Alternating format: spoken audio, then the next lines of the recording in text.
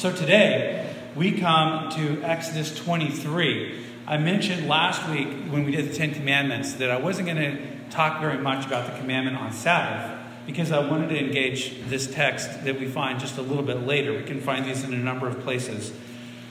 And again, as background, big picture view, in Exodus, we have about half of the book, roughly, that is like this action movie. It's this moving story. In fact, it has been made into many action movies with the whole story of the rescue of God's people from Egypt. You know, we have the crossing of the Red Sea and the destruction of the Egyptian army. We have all the plagues and the encounters with Pharaoh. We have all of that.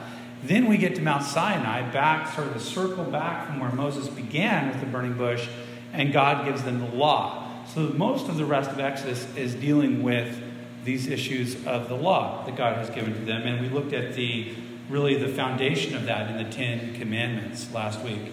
So this week, Exodus 23, we're going to be reading verses 10 through 13. For 6 years you shall sow your land and gather in its yield.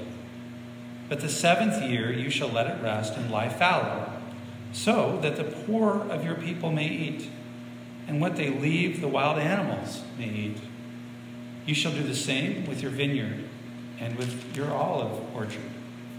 6 days you shall do your work, but on the 7th day you shall rest, so that your ox and your donkey may have relief, and your homeborn slave and the resident alien may be refreshed. Be attentive to all that I have said to you. Do not invoke the names of other gods. Do not let them be heard on your lips. This is the word of the Lord. Thanks be to God. Let's pray. God, as always, as we come to your word, it's your voice we want to hear. I pray, Father, that as we meditate on this, that if there's anything you need to speak to us this morning, that you would do that. And that we would not have hard hearts like Pharaoh did, but that we would be willing to listen to your word of correction, your word of encouragement, your word of challenge. We're here to meet you, Lord. So we ask this in the name of Jesus. Amen. God, the God of creation, is a God of rhythm. You only have to look and observe all that God has created to see that rhythm everywhere. I mentioned that one of the reasons we grabbed onto the name Tidelands is we wanted a name that really caught onto the place and emphasized the location. We are sitting on what is essentially Tidelands, and many of them have been diked in, right, as part of this place. But also that whole idea of the image, of the ebb and flow, the coming and the going. I've never been fortunate enough to live on the beach, but I've spent many, many, many weeks on the beach. My family, Christina's family, extended family, shares a place on Anderson Island in the South Sound. So I've had many weeks down there. And one of the things I love about that experience is seeing the tide coming in and out twice every day. And just that constant rhythm. You almost don't need a clock. Because I know it changes. I get that it's not exactly the same time every day. But just that whole natural rhythm that you feel when you're spending time on the beach day after day. But we see that even bigger picture. We see that in the seasons. Don't we? We're entering into this time of year when we usually have some of our best weather. When I never know who's going to be here on Sunday morning because it may be one of those days you just have to grab hold of and get out and enjoy. We just don't get a lot of. But I love this time of year. I know some people miss the rain. I am not one of those people. I look forward to this stretch. Sunshine, let it count, right? But I also, by the end of the summer, I'm ready for the cold. I'm ready to throw on a jacket and curl up next to the fire. I'm ready to start thinking about the coming of the darkness in the Christmas season. There's some things that are really beautiful about that, Advent and Christmas. We have these seasons that are built into our creation, and the animals and everything that is around us. So I know we're less connected with that as we used to be, but they all live into all those seasons and schedules as well.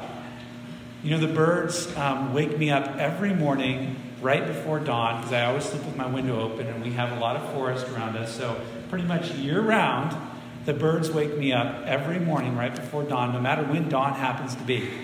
That's just part of their rhythm, isn't it? And we have animals that go into hibernation and animals that come out. We have birds like our goldfinches, which I love seeing, those bright yellow birds that look so out of place in Western Washington. They come and hang out. Our state bird, by the way. They come and hang out this time of year at my bird feeder, and then they go way south somewhere tropical, like my mom does, right? during the winter. And we have all of these rhythms that God has built into everything that he has created. He's our master designer. He's our creator. I told some of you that I'm a learner. I love learning new things. And so one of the great inventions, I think, of our modern time with the internet is the ability to do distance learning and distance education. And there's a lot of free stuff out there now. And one of my favorites is called edX. edX. If you're a learner, you need to know about this because these are schools like Harvard, MIT, all these other like major name schools who put their lectures, a whole classroom series with the reading and lectures in video form for free. It just blows me away. So I've been taking a microbiology class, intro to microbiology, from a professor at MIT. I never thought I would say that. I mean, he doesn't know me, of course, and I'm not actually taking it for any credit or anything, so I'm not doing any work. I just get to enjoy it. And one of the things that's been fascinating to me is I've always liked biology, but studying it down into the molecular level, when you're talking about atoms like carbon and hydrogen and all these different things, that there's so much we're still just learning now about how biology works. And there's this one enzyme, and I didn't even know what an enzyme was. I still probably couldn't explain it to you, but there's this one enzyme, okay, and here's the name of it, triose phosphate isomerase. It's actually, they nickname it TIM to keep it and give it some character, I guess, and then make it easy. This enzyme is found in almost every single living organism that they've ever discovered, from plants and fungi to mammals and insects and bacteria even. And this enzyme is phenomenal because what it does is it wraps itself around a protein and allows it to take one little proton and move it from one place to another to completely change the chemical structure. And in doing so, it creates this powerful amount of energy that basically fuels us. And this enzyme, if you look at the chemical structure of this enzyme, these enzymes, they're these long chains of molecules, okay? And they have these little things hanging off to the side called amino acids. And these amino acids, there's tons of them, and you can plug them in all over the place. But they have to be in exactly the right place in order to help this process happen. And when they help this process happen, and the way they wrap around a protein and help this process happen, you could do it with other amino acids than the one that Tim has hanging off of itself. But if you could do it, but it would be 1,000 times less efficient if you even changed one of them. So those who study this kind of thing, like this professor, he says, this is a perfect enzyme. They have done computer modeling, they've done all this stuff. You cannot make this thing more efficient than it is. It's absolutely the best that could possibly be out of trillions of combinations of how these enzymes could form. And it's in almost every single living organism. Isn't that fascinating? And I think some people go, wow, that's just an amazing bit of luck. And when I hear stuff like that, I go, that's our creator. He's a designer, if you want to see evidence of how that's worked. And some would say that's evolution working to the point where it has become extremely efficient. And you know what? That doesn't even bother me, because if God used it to do that, then fine. God can do it however God wants to do it. I'm not hung up on that. I'm just amazed that that's how it is. And that we can look and study that and see that. Okay, so why am I telling you all this? Not just to make myself look smart, because I really don't know very much about this. I just like learning about it. Why am I telling you about this? Because this guy who designed down to the molecular level every living thing to work the way it does, this God, this designer, this creator said, I have designed you for a pattern of work and rest. This is how I made you. And so when God gives his commands to his people, he says, this is how I want it to work for my people. You're going to work for 6 days, and then on the 7th day, you're going to rest. It's going to be a day off, but it's not just going to be a day off. It's going to be a ceasing. That's the word Sabbath. If you go back into the Hebrew, it really means to cease, to just stop.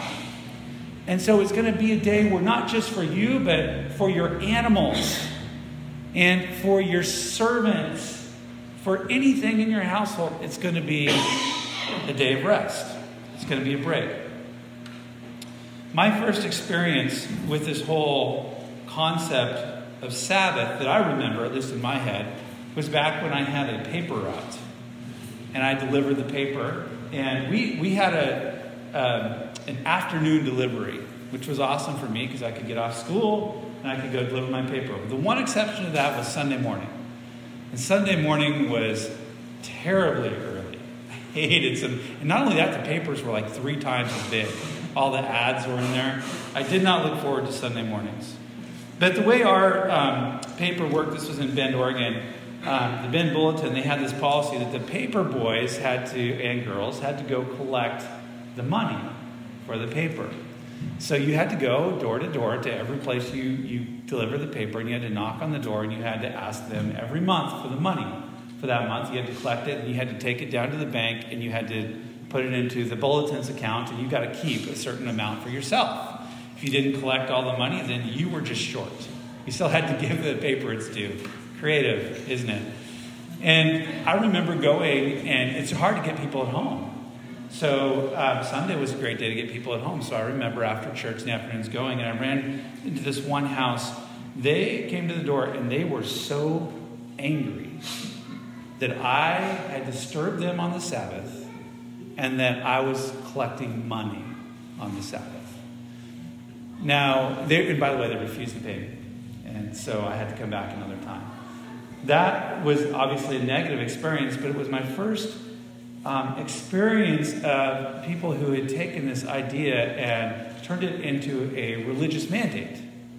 That they were doing it, I think, for good motives, but it had become something so big that they couldn't see beyond it. And that's what we run into with Jesus when he comes, and he's often at odds with the religious teachers over this particular issue, over this issue of Sabbath.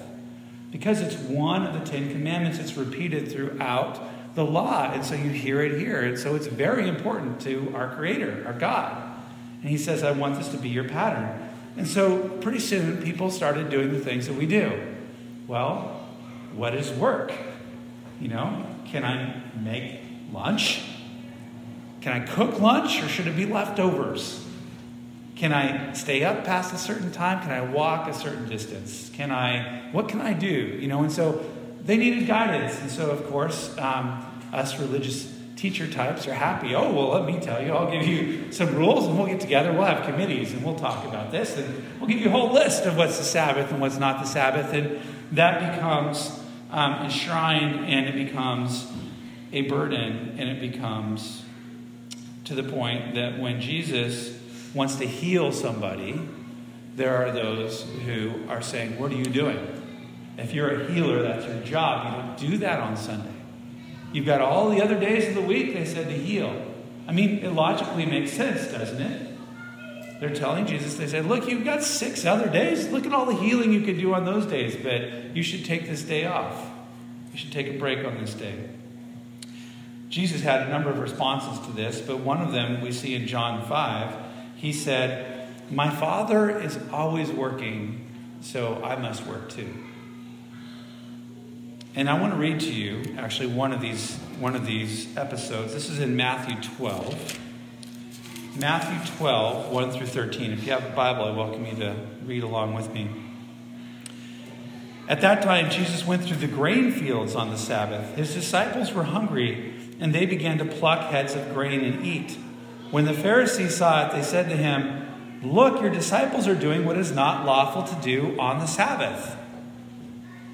He said to them, have you read what David did? What David did when he and his companions were hungry?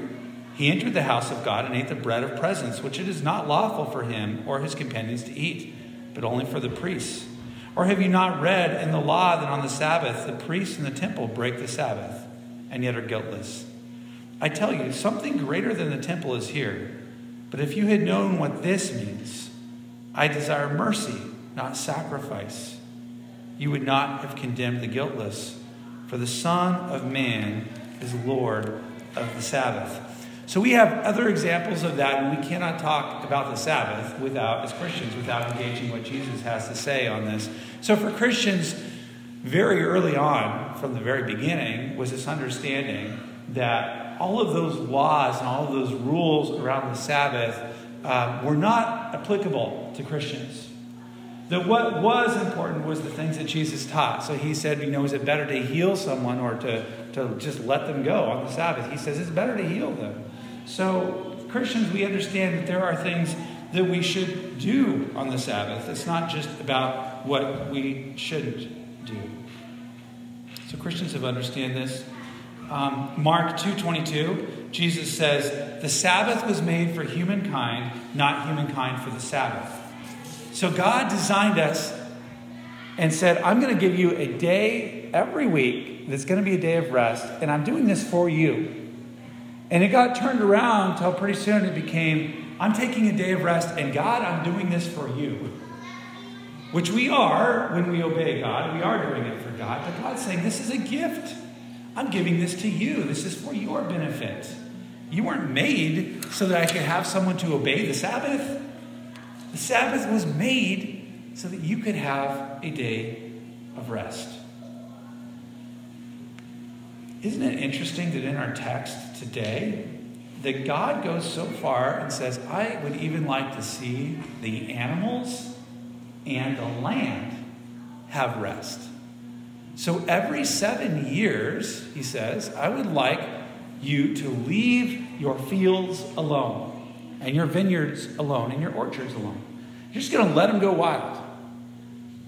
And I would like you to just allow anyone who needs the food, whether that's the poor or even the wild animals. Isn't it amazing that God, as he's giving the law, he actually is building into his law. He says there's a purpose here, and one of the purposes is for the wild animals. So I have to say that if you as a Christian, or if I as a Christian, if we do not believe that we should be stewards of this creation, but rather just users of it, then you're missing not just the New Testament, but you're missing how God designed the Old Testament as well. God cares about these things. So next year, I am planning to, I have about 3.5 acres. It's just, I think this tells me, right, that I should just let it go. No pruning my trees, no mowing the lawn. It's going to be an awesome summer next year, right? I'm kidding. But it is, when we're talking about an agricultural society, no one knows if anything like this was ever actually implemented, or even how that would work. I mean, could you all do it in the same year? You'd starve, probably. So, but we do know this. In modern agriculture, we've known for quite some time that it makes a lot of sense to take every so many years, everyone does it differently, and leave part of your property, some of your fields, fallow. Just let it go. And it actually allows that field to rejuvenate. We can talk about the molecular level, what's happening, right? The nitrogen that's getting affixed to the soil and all those kinds of things. But to allow that land to have rest, and then it will be way more productive in the years to come. So we know this now, and God told us a long time ago that this is how he wanted us to do it. Okay, so what about us? So that's kind of, again, just sort of a big picture overview of this idea of Sabbath. What about us? Again, some have said, and I even have, when I look back in our book of Confessions, there has been in our stream of spirituality for a long time the idea that for Christians, Sunday, because that's the day of the resurrection of our Lord, that's our Sabbath. And on that day, we should rest, but we should worship. And we should use that time to engage with God. And again, some people, some churches have practiced this in different ways. and have made it more of a religious requirement than others. But this is part of the rhythm. I know for me, for my whole life, this has been part of my rhythm. And whether I am a pastor in the future or not, I have recognized the absolute need for me to have that rhythm of worship in my life. Corporate worship. Yes, I can go on YouTube and listen to some amazing pastors. And I can listen to my Bible as I'm driving down the freeway. And there's some great Christian radio stations that sing and play a heck of a lot better than I do, that I can pretend I'm singing with. And I have all of that in my life. But the rhythm of gathering with you as a community to worship is absolutely essential. I recognize that as something God built into me. Something that I need in my life. I will always need that. God designed me this way. But here's a novel idea. What if the idea of keeping Sabbath is not just about our needs, but it's about others' needs as well? This is kind of a revelation for me as I thought about this time. Again, I've known for a long time and believe that God designed me to have that time of rest. If I worked 7 days a week, I used to be a firefighter. I would work pretty much all summer long. If I work all the time, I am worthless. Okay, and it just eats me up. I need that rest in my life. I recognize that. You don't usually have to push me too hard to take a day off, although sometimes I struggle with that. But I'm happy to do that. But what if taking rest, what if worship is not just about my needs? This shouldn't really surprise us because we looked at the Ten Commandments last week and we said there's like two tables. If you look at the first four, they all fall into this category of love God. They're all about how we honor God. We look at the last six, they're all about loving others and honoring others. There's not a whole lot about us in there.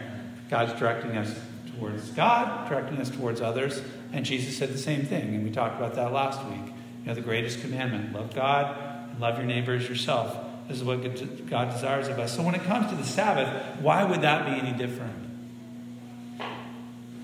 And if that's true, what does that mean? What it means for me is that Sabbath, because it falls in the section of Scripture that, as I mentioned, we're going to have Don sharing with next week. It's in the section of Scripture that is dealing with justice issues, with how you treat each other fairly, with how you have a just society, how you become a just people. And we have to understand that there are millions upon millions of people in this world who are forced to literally work their lives away. There's no retirement plan in their future. There's no day off in their future. There's no labor laws to protect them in their future unless someone else acts. They can't do it on their own. I've been down in places in Mexico and Central America where you see every morning at dawn, rather than the birds singing, you see trucks of men and women being hauled off to the factories. And they don't return till dusk. And it happens day after day. And they live in cardboard shacks, barely making an existence. And this happens, folks, for millions upon millions of people in this world that we live in. It's just a daily reality. Our God cares deeply and has always cared deeply for issues of justice. He cares about the orphan. He cares about the poor. He cares about the widow. And in this instruction on keeping the Sabbath that we just read, he gave a purpose. And he said, the purpose of giving this land a Sabbath is so that the poor among you may eat. Christians right now are at the forefront of trying to end global poverty. There's amazing work happening and progress happening. It's not all gloom and doom. There's actually been an incredible progress that's happened in the last couple decades on poverty. And Christians have been at the forefront of this. Christians have been at the forefront in the past in this country and now in other countries at bringing about just labor laws. Christians were the ones who were fighting to make it so that our kids in this nation didn't have to work back when factories were booming and we needed that labor. That's the reason that my son, who's 14, I'm not thinking about sending him off to work now. It's actually hard. If I want to make him work, I've got to go get a work permit, and he's limited on his number of hours, the whole thing. Christians have been instrumental in making this happen. And as I mentioned, next week in Cambodia, I'm going to be seeing some Christian organizations who are right now working and instrumental in trying to get people out of bonded labor and human trafficking, slavery practices. Yes, there's some really terrible issues with prostitution, but there's also much more insidious things like, hey, you're a poor family, your husband, your wife, your kid is sick, you don't have insurance, of course, there's no such thing in many countries. You need to go see a doctor, you're making less than $2 a day. Here, I will loan you money. And then you need to come work for me to pay it off. And then they come work for him and they find out that they're working with hundreds of others, making bricks or rolling cigarettes or doing something like that. And that the interest that they're paying on their loan is so much that their daily labor can't pay it off. And pretty soon they're stuck. And oftentimes their family ends up stuck because the next crisis, you need to borrow more money. And pretty soon you've got a whole family living generation after generation as slave labor, essentially, for some man who's making his fortune off of bricks or cigarettes or whatever it is. And I say man because, quite frankly, usually it is. Those kinds of things happen, and as Christians, I believe we are called to care. And I know that seems, for some of you maybe go, that's a big stretch from Sabbath. But I really don't think it is. I think that we are privileged that we can actually have the conversation and say, hey, should I take today off? Should I take a break today? Should I go to worship today? That is a blessing. People have worked so hard. Christians, our mothers and fathers in the faith have strove very desperately to get us to this place. And we should be grateful and thankful for that. But we shouldn't just coast into that. So I don't know where that strikes you or where that leaves us. I know so often when it comes to these kinds of things, we have this feeling of helplessness and uselessness. And I would just say, pray about it. Be in conversation about it. You'd be surprised. You'd be surprised at what God might lead you to.